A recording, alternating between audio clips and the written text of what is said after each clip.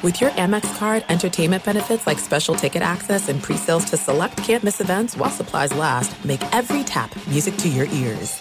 This is Jeff T. from the Club 520 podcast. When it comes to your feet, eBay's got your back. When you see the blue check mark that says authenticity guaranteed, that means real experts are checking your sneakers. Every stitch, down to the sole.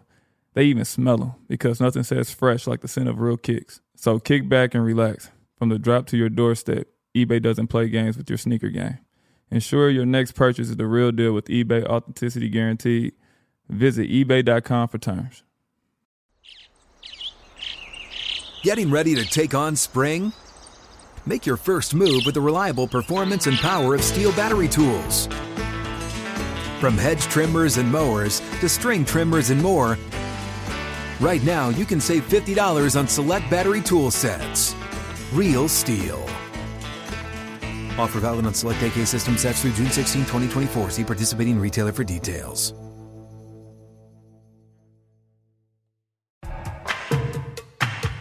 No! Oh my God! How could he do that? Are you on? Don't answer. What? Charles Darwin. The nerves is where it's at. Welcome, everybody, back into Nerd Sesh. As always, I'm Carson Breber, and alongside me is Logan Camden, and today we're doing a podcast or something along those lines. We've got some second-round playoff action to talk about with you guys and also preview. As of the time of this recording, we've seen Game 1 of Bucks, Celtics, and Warriors, Grizzlies. We have not seen Game 1 of the other two series, so we'll touch on all of that, our expectations, our reactions to what we have seen, and whatnot. And we'll start with the first game of the second round that we saw, which was Bucks-Celtics. Bucks go out, pick up a big win on the road, obviously without Chris Middleton, who's out for this entire series. We both picked the Celtics beforehand. So, Logan, given this result, what are your thoughts? What are your takeaways? I'm not going to overreact crazily to this game, but I mean, this was like one of the worst games that I've seen Boston play in a really long time. I mean, you can start with the turnovers and that point. I mean, I think it's what really lost Boston this game. Obviously, 18 turnovers and 25 points off of those turnovers. Mm-hmm. Like, Milwaukee didn't really do anything exceptional. They had 2.33 points per transition play off steals. That's credit to Jason Timp of The Volume. Great content. You guys should check him out. He's on Hoops Tonight, actually, with Carson. They'll be doing that throughout the playoffs. Great basketball mind. That's where I get that number from. That's from Cleaning the Glass. Milwaukee did not play great in transition. They didn't play great in the half court. They got out on the break off of turnovers and scored. Like, Boston could not hit a shot. They shot 8 of 22 on wide-open threes. And the Celtics and Tatum kept trying to get downhill and go to the rim, and Giannis and Lopez just held it down, dude. Mm-hmm. Boston shot 3 of 20 on Game 1 on shots contested by Giannis or Brook Lopez, 1 of 15 on two-pointers inside the arc. Boston shoots 6 of 19 inside the arc in the first half, and Milwaukee played 52 minutes of their big men in the first half. Like, it was just Boston kept trying to get downhill, and they couldn't do anything about it, and it just – like, Boston's offense just really looked out of rhythm. Like, they would pass up on open threes because they were missing those open opportunities for one of those contested twos that just never fell. And, I mean, they made 10 two-pointers in Game 1, second fewest in any playoff game all time. 2017 Rockets versus the Spurs when they made 9. Like, it was literally just it was a historic loss. And we talked. I thought this was really telling. Carson, the Bucks defense this season, including the playoffs, we wondered why the Bucks had such a precipitous fall-off in the second half of the season, why their defense looked so poorly. Mm-hmm. With Brook Lopez, they have a defensive rating of 106.8. Without him, they have a defensive rating of 112.5. Like, he's a massive difference maker in this defense, whether just playing, drop coverage or whatever. They're great at that. It's what the Bucks want you to do. They play into your hands, and the Celtics kind of played into their hands. They're known for giving up a lot of open threes, and Boston didn't just hit them. But I'm not going to write off Boston just after this one game, Carson. You know what I mean? Like I said, I thought this was the worst game that I've seen out of Boston in a really long time. They weren't hitting open shots. They were turning the ball over crazily. They played right into Milwaukee's hands. Like, I really don't think that – and again, the biggest thing about this is Boston was in this game for most of it. Like, this wasn't a blowout game. Boston was in it into the fourth quarter, like, even with all of these competing factors. So I think this is still going to be a really good series that goes 6 or 7 because Middleton isn't out here. I think Boston's going to make some adjustments. I think Udoka's going to get this team fired up. And I think they're going to shoot better. Like, I just thought that this game went wrong any way it could have gone wrong for Boston. Another little number here. Milwaukee players shot 0 of 11 when they were defended by Robert Williams, Carson. Wow.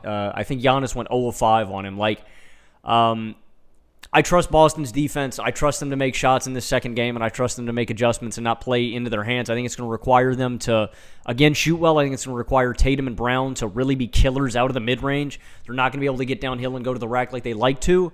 But yeah, like I think this is going to be a really good series. I'm not going to overreact to a 12-point loss. I just thought where anything could go wrong in this game, it did go wrong for Boston. I don't expect that to happen again.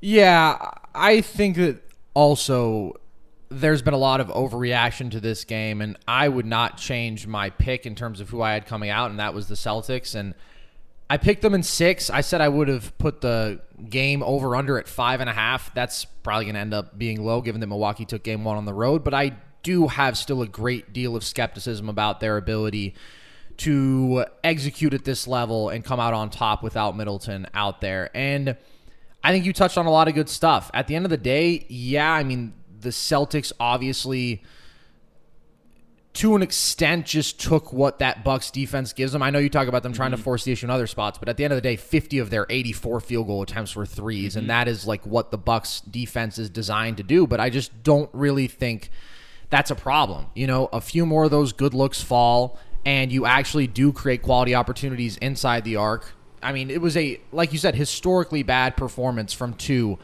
by the Celtics. So I just think you look up and down, and it's like you get a brutal shooting day from Tatum, who's 6 of 18, from Marcus Smart, who's 3 of 11, from Jalen, who's 4 of 13.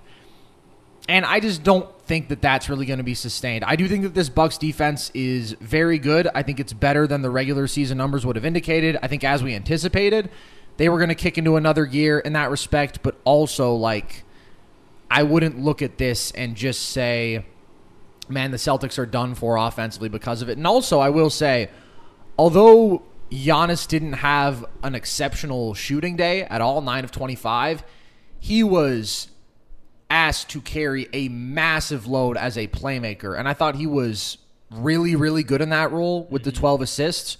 But I do think that speaks to the fact that it's like, okay, we are really relying on him for creation now. I mean, just between him and Drew Holiday, those guys accounted for half of the Bucks' shots. They accounted for 17 of their 22 assists. And so it's just like that's a really big burden on all of them. And if you look at everybody else, it's pretty much just catch and shoot threes. Like the rest of the team damn near is putting up catch and shoot threes. Like, let me see if I can do some quick math.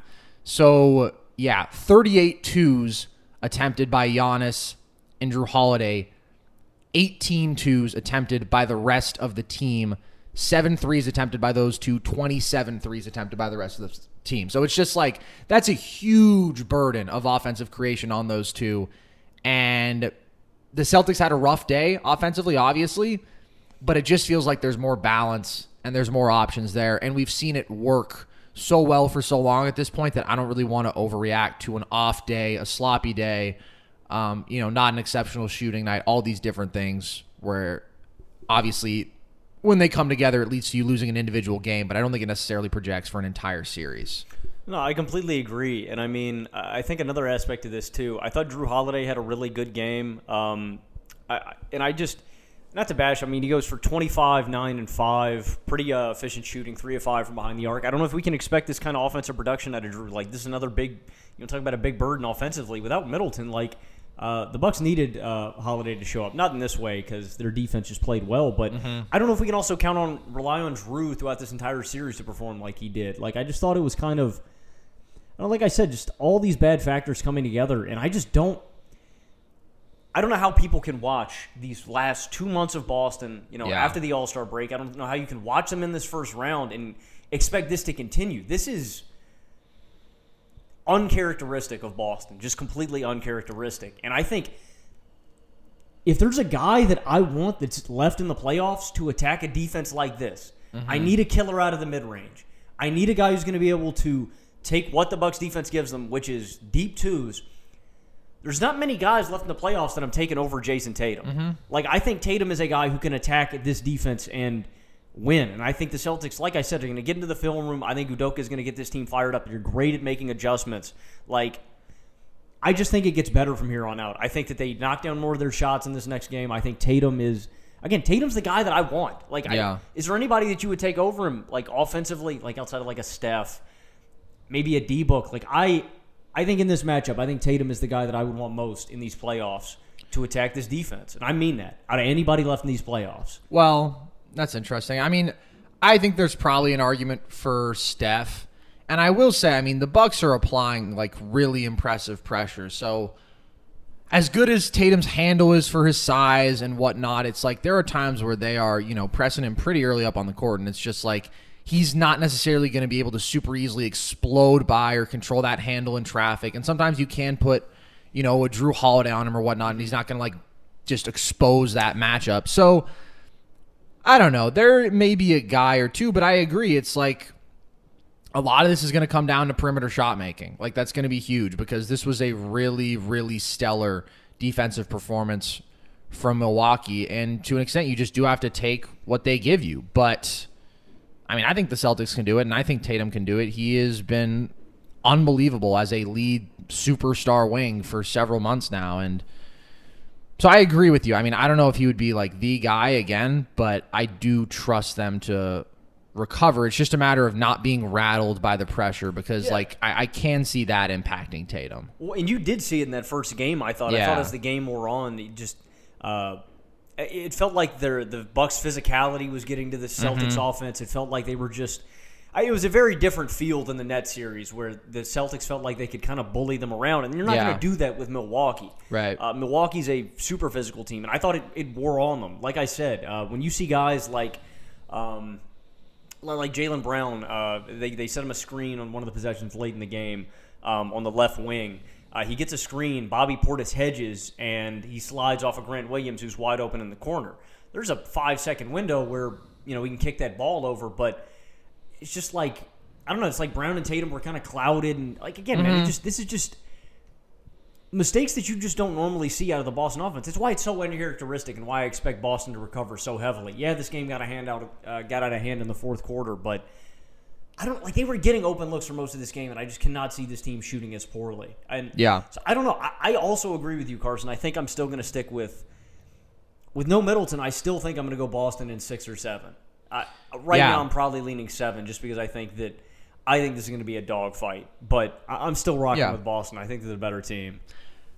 I agree. I mean, again, it's really tough not to be super impressed by how well Milwaukee defended, but like so much of it is, great helping, right? Packing the paint. And I mean, they were really good individually on the perimeter too, but it's just, you take 53s in a game. And I don't know. I mean, it's an indicator of, I think, getting quality opportunities because they're not bad looks from three, obviously. I mean, you read the wide open numbers. It's just you got to make a few more of those. So this, to me, would require incredible team defense throughout the series from Milwaukee, absolutely superhuman Giannis, not just as a scorer but as a playmaker, and really good collective shooting from their supporting cast.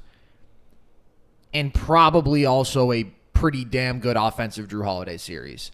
So they can do that. Yeah, 100%. But it's a lot. I think it's a lot to overcome without Middleton. But again, now they're at the point where you only have to win 3 of the next 6. So like they've made their task a little bit easier. But I would still take the Celtics. I think I'd probably go 7 now, though, honestly, just because, I mean, now you have to obviously overcome the fact that you've given up a game of home court advantage and all that. And you're facing a deficit. So I thought this was a really impressive game from Milwaukee. With Middleton, I feel like they would be the best team out east. And I mean, obviously they were both of our pick to get out before the playoffs. I think the Celtics have made a run for that title, but I think I would still take the Bucks with Middleton. But they have to actually get out of this series to have that again. But if they do, and if Middleton comes back for the Eastern Conference Finals, I think they're wiping the floor with whoever they face. That's interesting. I think I'd probably agree. And yeah, I don't want to paint this. I don't want to paint myself into a corner here. I think that I think that you're right about Milwaukee. They aren't difficult factors. I just think it's a lot tougher without Chris Middleton. Like this is Giannis is arguably the best player on the planet right now. Yes. And I can definitely see them beating Boston, but I just think Boston's more well-rounded. I think they've got a better team defense still, even after the showing that we saw from Milwaukee tonight. Yeah. And, again, I think that they have the two best, two best shot makers in this series. Like, I think I would take JB and JT over Holiday. Like, I would want Giannis, but Giannis is not going to be a tough bucket from deep. So, yeah, it's not going to be easy for Boston. It's not going to be very. I can see this series going either way, but I'm going to rock with Boston. It's interesting to me that you say that you think Milwaukee wipes whoever they play in the ECF. Well, maybe that's excessive. I think they would be a strong favorite. I think so too. I think I'd take them against Miami or Philly, but I think they're going to be good series either way. Yeah, it would be kind of tough for me to see those going 7, I guess is what I would say. It just feels like the Heat and the Sixers have such obvious holes, and it was a really impressive performance from Milwaukee without Middleton even out there. What do you think about Giannis's performance and how the Celtics approached him and how he handled that?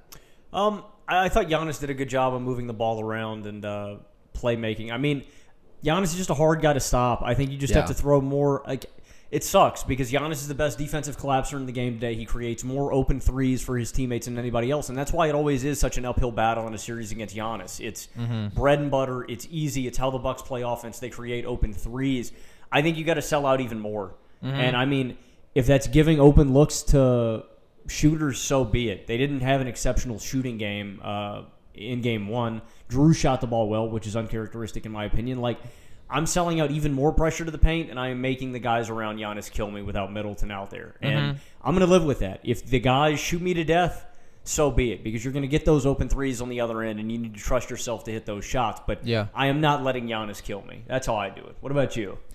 Yeah, I mean, I think that that's the right approach. And we actually, I think, saw some pretty impressive one-on-one defensive possessions from a lot of the Celtics guys, and I think that, you know, they are obviously impressively equipped to handle Giannis because they just have multiple good options. I mean, I think Horford is a really good one. I think Robert Williams is a good one in spots, and they put the wings on him sometimes. I think that he had an easier time there just because he can physically overpower those guys, obviously.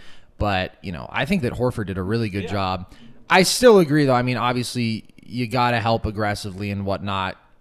This is an interesting balance, though, because you have Giannis take 25 shots, which is obviously a huge number, and simultaneously really impose his will as a playmaker. So it's just like his presence was certainly felt, and I don't know, you know, if he has a slightly better finishing day, and it's not that they're easy finishes, but, you know, if he just makes a few more of those in traffic, and all of a sudden he's 12 of 25 with the 12 assists, then it's like, boy, that's a monster Giannis game. But I thought they did a pretty good job overall. We'll see. I think that is obviously the challenge and the primary emphasis of this series. And it is a tough balance because Milwaukee's shooting is really good alongside him. And, like, I just don't believe in any of these guys outside of Holiday creating for themselves one-on-one. But obviously you need to stop Giannis above all else. So I think they did a good job of mixing up some of the matchups and the looks that he got. And I do think that they're really well-equipped personnel-wise. So overall, I would say solid job in Game 1 from Boston. Any other thoughts on this series in Game 1 before we talk about the other game that we saw yesterday? No, I say we move on. Okay.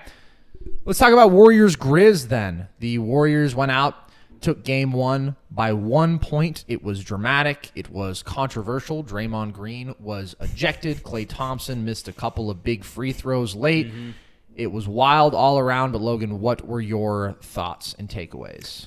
I sold to our Nerd Sesh audience. I came on. I didn't think this was going to be a competitive series. I thought that Golden State was kind of going to run away with this thing. Not for the reasons that I expected, though. The one big difference is, Carson, you pointed out on the show, and I should have listened to you. The size difference is real, and like the having nobody to defend Ja, like the only guy that I wanted on Ja. I thought GP did a really good job. Like, I thought he did a phenomenal job, even down to that final possession when he was stuck on him and Klay came and helped. Because it was a little DHO where they gave Ja space. It's the shot you want, and I still thought GP did a good job of getting back and defending that shot along with Klay on help side. But yeah, Golden State does not have anybody to defend Ja outside of GP, and Yeah, I mean, like don't get me wrong. Like, guys had solid possessions. I thought Clay had some decent possessions on Ja. I thought Otto Porter Jr., when he was switched on to him, had some decent possessions on Ja. But it's like they weren't stopping him. He was getting to the rack at will. They did let him shoot a little bit more, which I think is the right play. Yeah. You know, they gave him a little space behind screens to get shots off. He goes 4 of 11 from deep.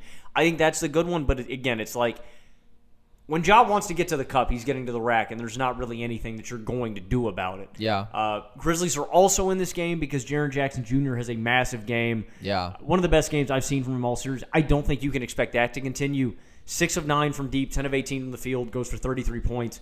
Like, I just think that's freaky. I just don't think it's something that's going to be consistent the rest of this series. Yeah.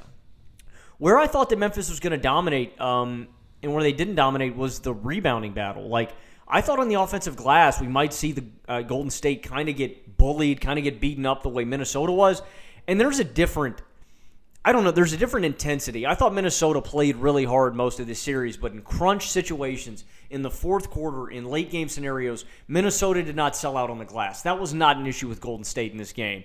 Wiggins was busting his ass all game long, crashing the boards, as was GP, as was everybody on this team was hustling to get their Otto Porter Jr., like a lot of clutch rebounds in this game that I thought kept Golden State in it in the fourth quarter. If they were missing shots, Clay missed a couple. Clay had obviously that big off-the-dribble three to give them the win, to give them the lead. Missed a couple big shots here late, but they were selling out. And I thought Wiggins had 2 big ones late in this game that gave them extra possessions. Mm-hmm. You have Steph clanging that 3, Clay clanging an off-the-dribble 3, and Wiggins gets both of them to get another possession for Golden State, and I thought that was massive. So Warriors had 12 offensive rebounds in this game, or 16 total, They had 12 like midway through the fourth. I mean, and I thought that was the biggest thing that I thought from Golden State. I thought they were going to get killed on the glass. I thought that was going to be the downfall of this team. If Golden State can do this on the glass every night, they needed a big Jordan Poole game here too. I think they can compete, and I think that Golden State will win this series. I also just think that I thought we saw Memphis' offense was a little less consistent, Carson. You know what I mean? From the guys around Ja. And, again, Triple J is a big game, but if he doesn't, they're not in this game at all. So I just think that Golden State is still my pick in this series. I think it's going to be competitive every single night. I think we're in for a really good series because in saying that I don't think you can expect a Triple J game like this every night, I don't think you can expect a big Jordan Poole game like this every night. Don't get me wrong. Poole's amazing. I don't know if we can expect 30 points from him every game. He's been solid throughout these playoffs. He's been solid all season long. He was unconscious in this game, though. So I think we're in for a good series. I think we're in for a dogfight. But I think Golden State is going to play as hard as Memphis. And I think that's a distinct difference that we saw. Memphis hustles. They play hard. Minnesota did not have that heart to finish off games, and I didn't see that with Golden State, man. I saw a different kind of grit and intensity with this team, and I think that Golden State's going to do a lot better at finishing games off. So, yeah, I'm still rocking with Golden State, Carson. I thought this was a really fun game. I'm really intrigued in this series. Ja scares me, but I don't think he's going to do enough to kind of overcome. I just think Golden State has more offensive firepower, and I think that's what I'm going to lean on. And I think they're comparable defensively with Draymond healthy. So I think it's going to be a great series. I think we're in store for a good one, but I'm still rocking with Golden State. Yeah, I think it's going to be a dogfight.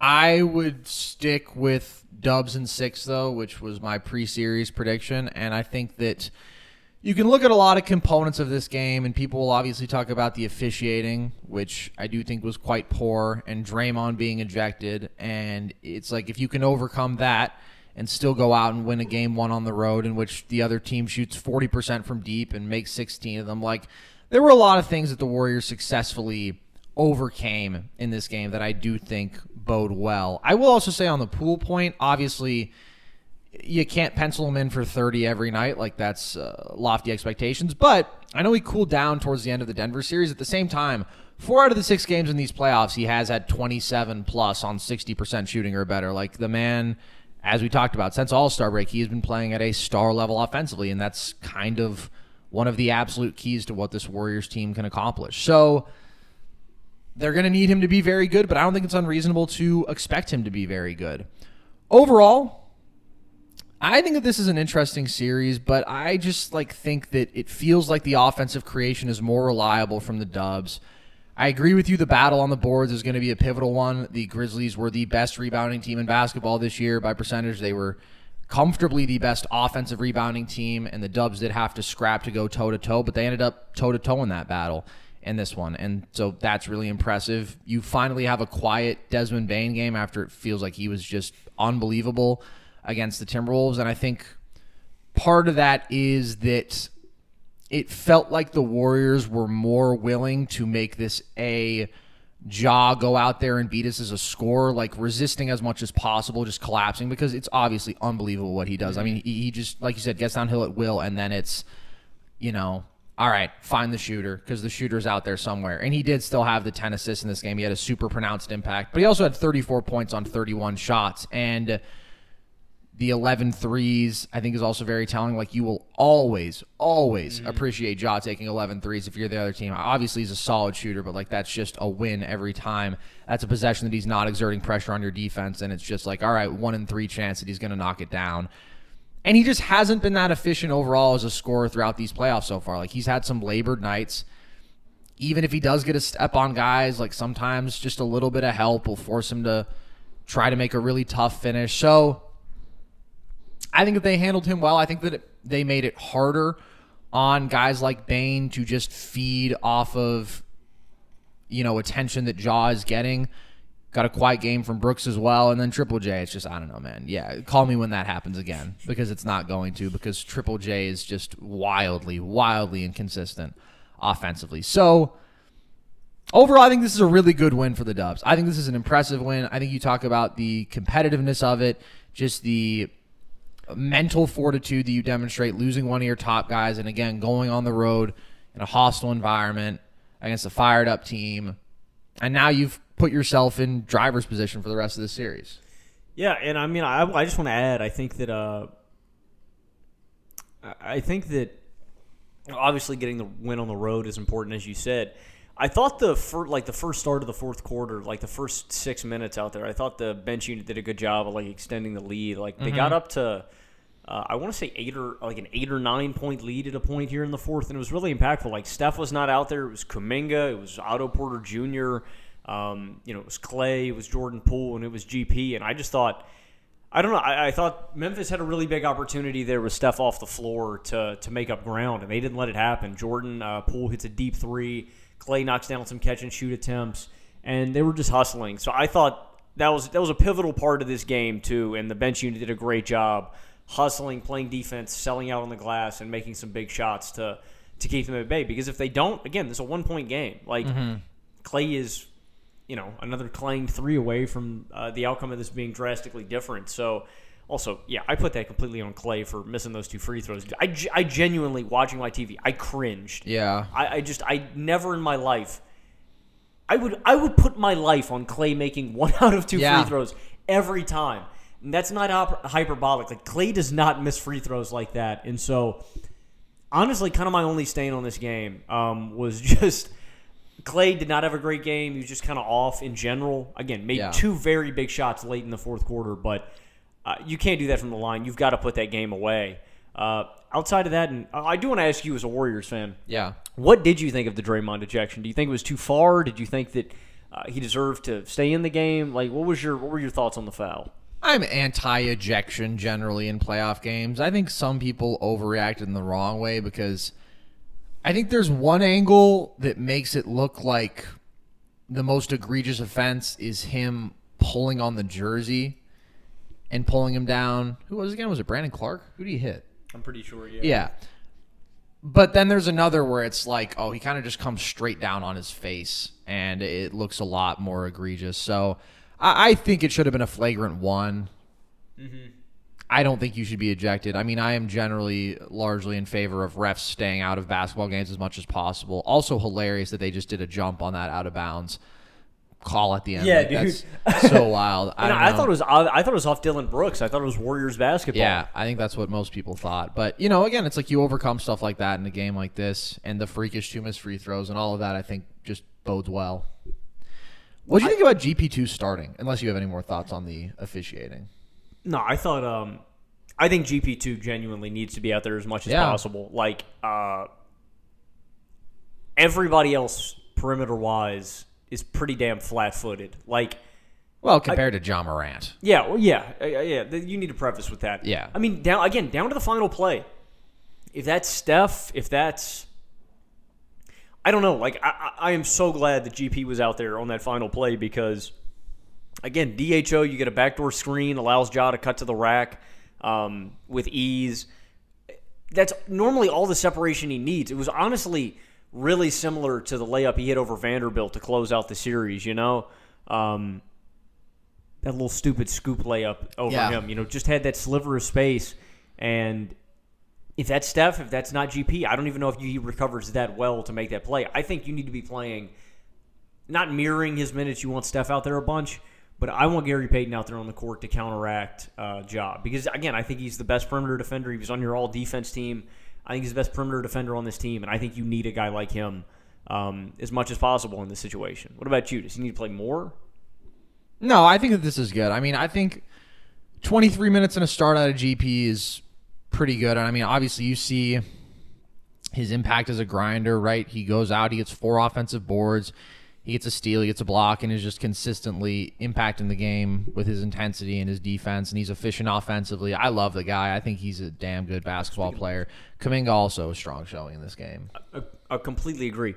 Also, I don't know how I could forget. I wrote this down in my notes when about GP. Massive poster on Desmond Bane. Oh, my God, dude. Filthy. Dude, yeah. I cannot believe for a second. I genuinely, they told this story the other day on during one of the games about GP, like almost being a video coordinator for the Warriors. And I just cannot imagine that he would ever, like, he's just, like, how did guys miss on him? He's got bounce. He genuinely, like, he's a solid cutter and attacker at the rack. Very good. He's a genius level defender like his dad. Like, yeah. I don't know. I just don't ever get how this guy was not penciled in for the league, and I'm so glad he is because he has a genuine chance to contribute to a championship-winning team here this season.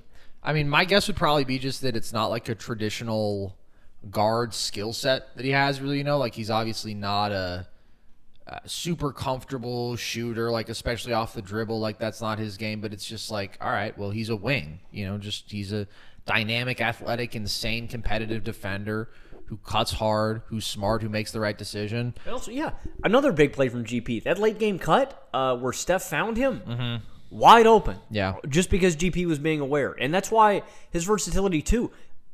I'd put more minutes alongside him with Steph, too, because I'll just switch Steph. I'll let Steph play off ball, and I'll let GP take that matchup with Ja.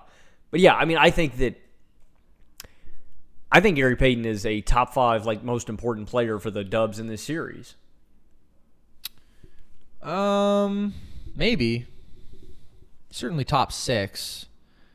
I mean, do you I think might he's put more him up. I important might than- put him above Wiggins in terms Interesting. of impact. Yeah, I guess he is, I would argue, particularly important to this specific matchup. So, in that sense, maybe. But I don't know. He's not as good of a basketball player as Andrew Wiggins. And he's not going to have, obviously, the same offensive volume and output. So, we'll see. Very fun, though. I think that I feel good about my pre-series prediction. In this one, I would stick with Dubs in 6. And it was a good start to the series and a very, very fun, exciting game. All right. Let's look ahead now, because we have 2 series that tip off today. The first one is Sixers Heat. Joel Embiid will not be a part of the beginning of this series. He is certain to miss the first 2 games. He may return for games 3 and 4, but that's with both an orbital fracture and a concussion. So I don't know, and that's already on top of the torn ligament in his thumb that he's been playing with. So that's a lot, man. That is a lot for Joel Embiid to overcome, and obviously the Sixers along with him. So, given that, what's your outlook on this series, and what are your expectations? I'm really conflicted, bro. I think I might go Heat in 7.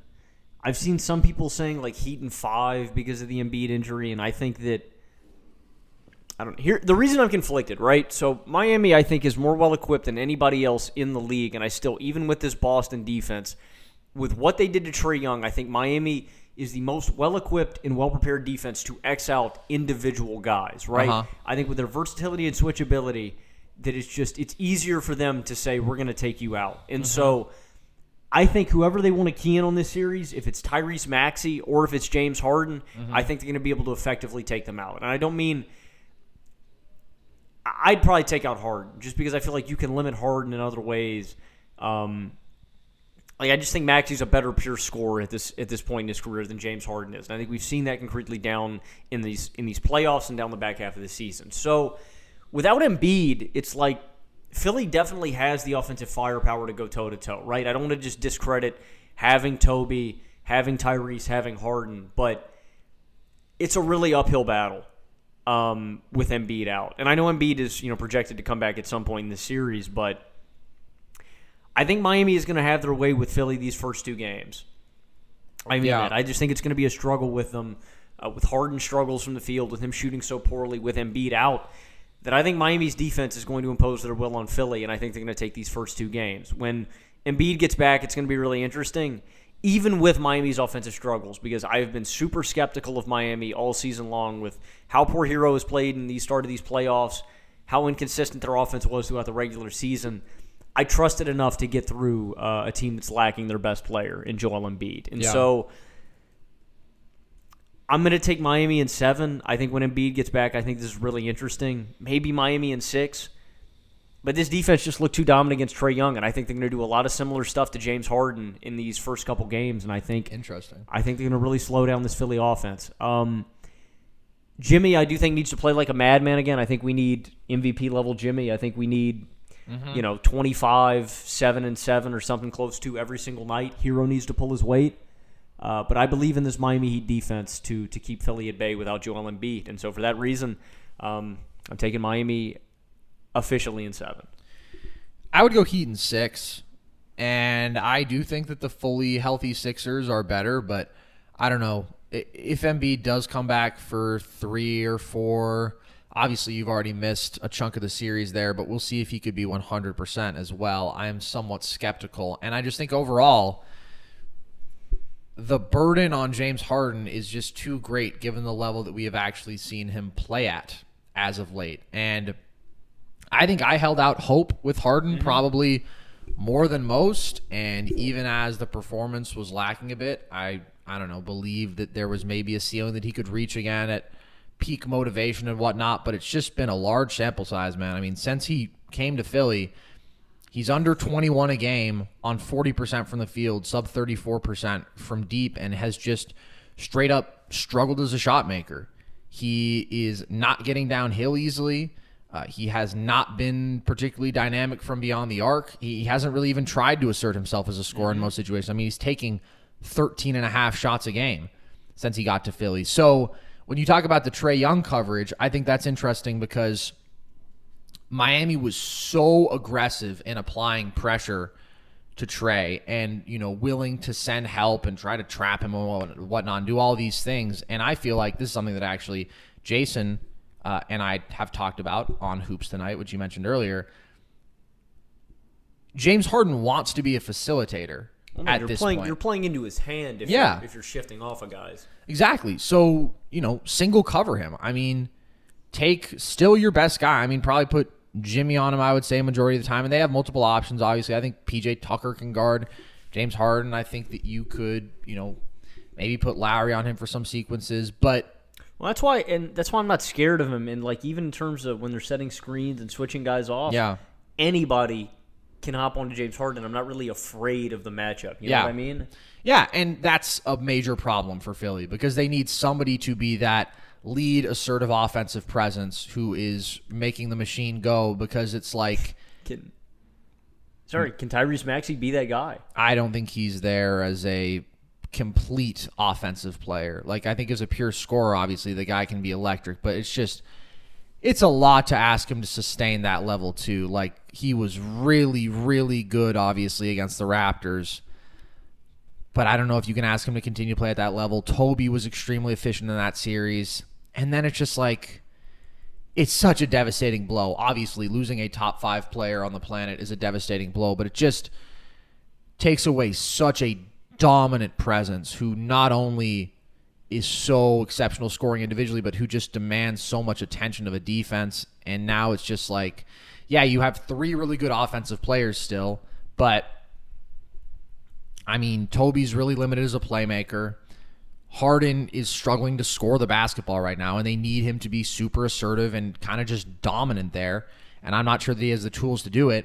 And then Maxey is really good overall, but I don't know that you would say he's even like a true star-level offensive player yet. And then the rest of the supporting cast is just guys who are meant to fill pretty specific roles. So I'm very concerned for them. I think that Embiid would be singularly dominant enough for me to take them if he were out there, even with Harden looking meh at best as of late. But I don't know, man. I think it's too much on James Harden. I think he would have to be like in attack mode the entire time. Like if he's not putting up 25 plus and 10, I don't think Philly wins this series. And obviously doing so with decent efficiency. And we haven't seen him kick into that gear damn near all season. So I don't know. It just seems like too much. Yeah, I completely agree. Well said. Like I don't think Harden's got it in him anymore. And damn, am I calling this crack a wash live on the pod? I don't want to say that, man. Like he's certainly not peak James Harden. We just have not seen that Harden that we have desperately wanted for so long, and it's ratcheted up. You know, I said even before the playoffs, I thought that to win the title, Philly was going to need takeover Harden. Mm-hmm. Now without Embiid, you need him, and yeah, I don't think we can expect him to show up. And yeah, Miami could definitely, like, that's the reason that I think Philly can steal a couple games. I mean, it's completely within the realm of possibility that Miami goes ice cold, just shooting. Lowry, again, has not had a great season. Hero has had a slow start to these playoffs. There's a way Philly steals a couple of these games, even without Embiid, because I do think the offensive firepower is comparable. But again, without Joel Embiid, you just don't have the guy that is just going to make this thing go, that is going to open up the floor for everybody else, because I still think Bam Adebayo is a great defender. You're still sending help at Joel Embiid, even with Bam in the post, opening things up for other people. Yeah. You're losing something defensively. You're losing your chief rim protector, you know, a guy that makes your defense go too. So it's like all of these competing factors. Embiid's not going to be at 100% throughout this series. I think it just points to Miami winning. And I've been so skeptical of Miami. I'm almost pissed now that I went back on my original prediction of them going to the finals, because I think it's a real possibility. Like Miami, Boston, ECF would just be so much fun, so gritty.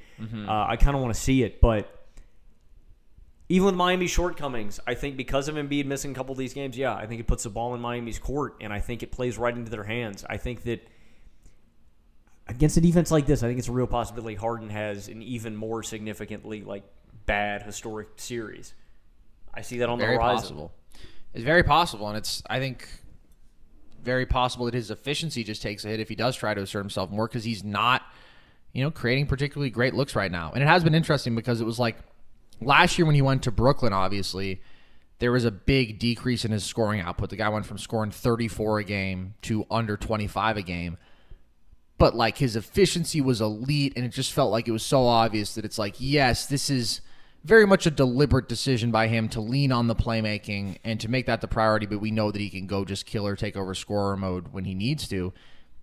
And this year it just hasn't felt that way. I mean, it's just, damn near career lows across the board. I mean, I'm trying to look. So he's shooting easily his worst from the field since his rookie year, worst from two since his rookie year. These are regular season numbers, but, it hasn't exactly gotten better in the playoffs.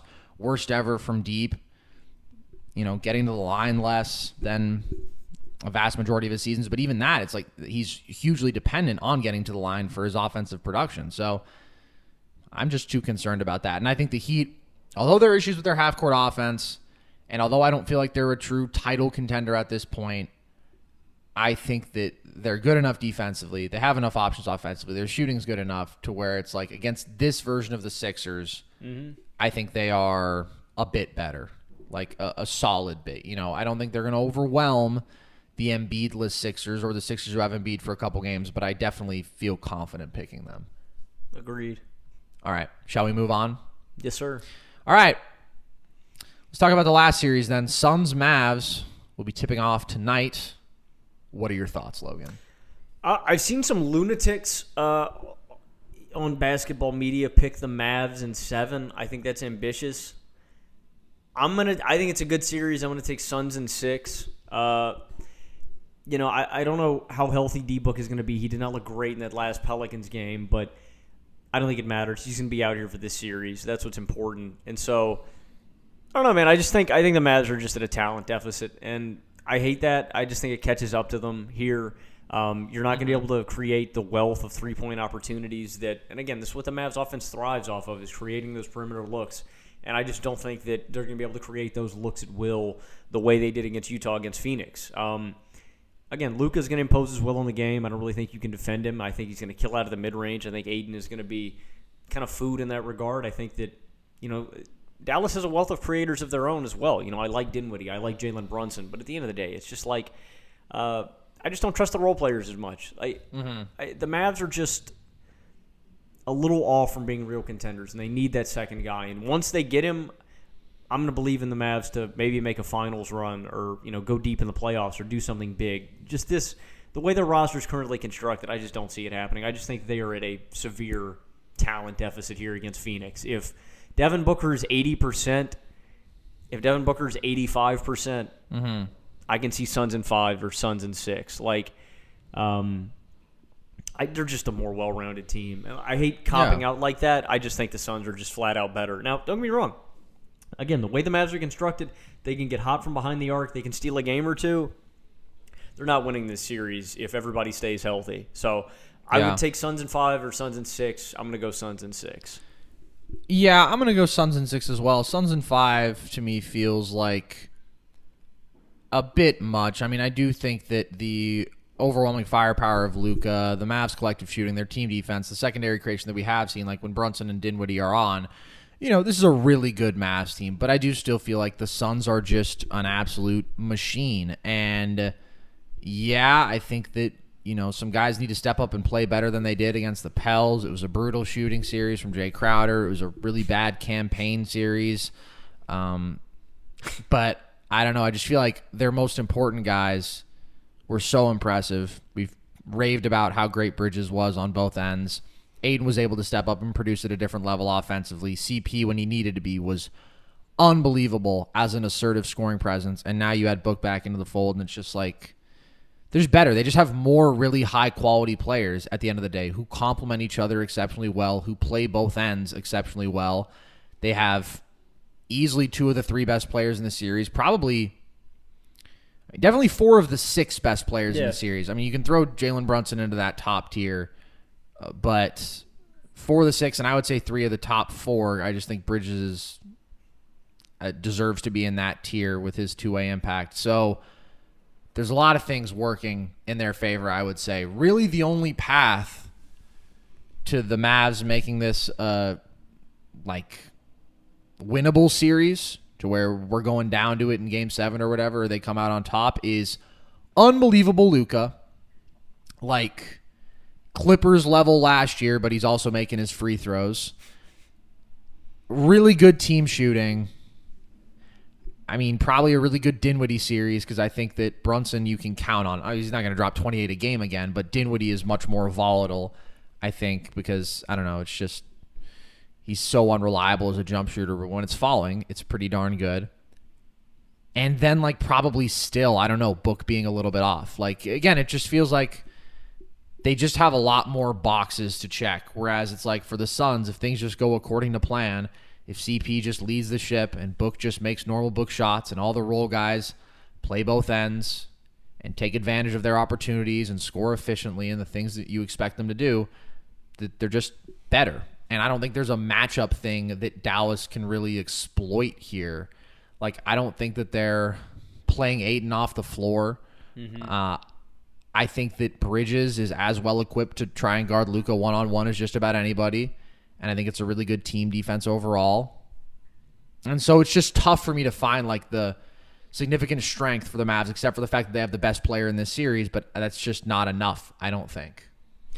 Yeah, and a couple of points that you touched on earlier, too. I just don't really think we can expect this kind of performance from Jay and campaign, too. I talk about cringing when Clay missed those 2 free throws. I kind of I tighten up when I see Jay Crowder shoot a 3. Yeah, but he's going to shoot 60% from 3 in this series, because it's what he does. He's the most volatile shooter of all time, and he ends up just being mediocre. Yeah, I mean, Jay either as a shooter. Yeah, it's so weird when you watch Jay, man. If he's going to make the first one, he's likely to make the first 6. And then if he misses the first one, he's likely to not hit a 3 until the fourth quarter. I can't, like, Jay's a spotty shooter. I cannot imagine him shooting 11.5% again from behind the arc. I can't imagine Campaign being this useless. I mean that. Like, Campaign is a really, really good backup point guard. There are not many guys I'd take over him. His ease, to get into the lane, to get to the rack, to put up his floater, to play his role, to knock down, catch, and shoot threes. Cam's a damn good bench point guard, and he played like ass in that first series, and I can't imagine it. And so, yeah, I mean, this just seems like such an uphill battle for Dallas. I am intrigued to see the Ayton matchup. I think if there is going to be one, it would be him, versus a Kleba, versus a Bertans, whoever you want to throw out there to space the floor. I think that would be the matchup that I go out to exploit, but it's like the distinct difference is just Utah was just at such a lack of perimeter, good perimeter defenders. Phoenix, on the other hand, has tremendous ones to where they're at least going to slide and cut off that initial one and make the offense work for it a little more, or you're just not going to be able to blow by them and create those opportunities as easily. And again, that's Dallas's bread and butter. It's a Luka floater, a Luka shot at the rim, a Luka step back, or Luka getting downhill, defense collapses, and they find that shot. And I just think it's going to be a little more labored this series. So, for all those reasons, again, I really think for Dallas to win this, or to make it 7, make it interesting, is D-Book has to be criminally off. Like, D-Book has to play some of the worst basketball that we've ever seen from him, and I don't expect that either. I just think Phoenix better, sadly. Phoenix better. And I think Phoenix is going to roll and head to the Western Conference Finals like they deserve. What series are you most excited for overall? Grizzlies Warriors, just because I think that maybe probably Grizzlies Dubs. I think that's going to be the most tightly contested one. And there's so much star power there, so much to want to watch. Jordan Poole, Steph, Ja Morant. It's just electric all the time. You got Draymond's hot-headedness. What about you? As a Dubs fan, is that the one you're most looking forward to? Yeah. I do think Celtics-Bucks is fun. It's a bummer that Middleton isn't out there, but to me, at full strength, those would be the 2 best teams in the East. May still be the 2 best teams in the East. In fact, I would say they are, because, the Sixers can't be in that conversation without Embiid out there. And the Heat, I just think, again, we've talked about half-court offensively. They just have more issues than anybody else. I don't think that their best player compares to anybody else's best player out of those 4 teams. So, those would be the 2. I do think Suns-Mavs is going to be really interesting. It's tough for me to be particularly excited for Heat-Sixers without Joel Embiid out there. But we'll see how Philly copes, and we'll see if they can try to make it work. Any final thoughts here as we wrap up, Logan? Get your popcorn ready. It's going to be a good round of basketball. Get your freaking popcorn ready, you freaks and geeks. Well, ladies and gentlemen, as always, it's been an absolute pleasure speaking to you all. We will be back on Thursday. Not going to do Friday this week because we no longer have a set time in studio in terms of live radio, and also there are no games on Thursday, so that is an excellent opportunity to check in. So we'll have more basketball to talk about then. Looking forward to everything that we see until that time. If you enjoyed today's show, the good news is there's plenty more content from us always. You can follow us on TikTok at NerdSesh. That's kind of our bread and butter these days. You can also check us out on Instagram. Same handle. Twitter and Twitch are both at nerd_sesh. We live stream there when we do these shows. You can check out our website, nerdsesh.com. Find us on YouTube. NerdSesh is also what you're looking for there. Thought about teasing something that we're going to be starting up, but I've decided I won't until we actually have anything there to tease. But know that there's going to be something, and it's going to be silly, and it's going to be funny, and it's going to make you giggle. So there you have it. And you can also find the pod wherever, Spotify, Apple, etc., etc. So with that, as always, I've been Carson Brabber. I have been Logan Camden. And this was Nerd Sesh.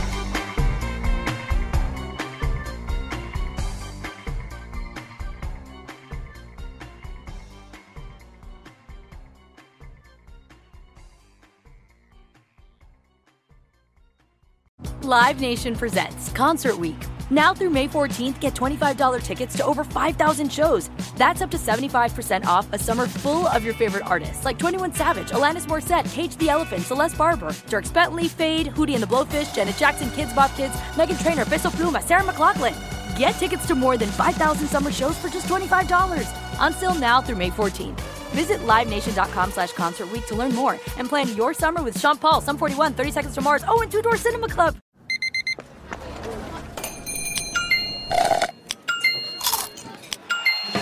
With your Amex card, entertainment benefits like special ticket access and pre-sales to select can't-miss events while supplies last make every tap music to your ears. Tired of restless nights?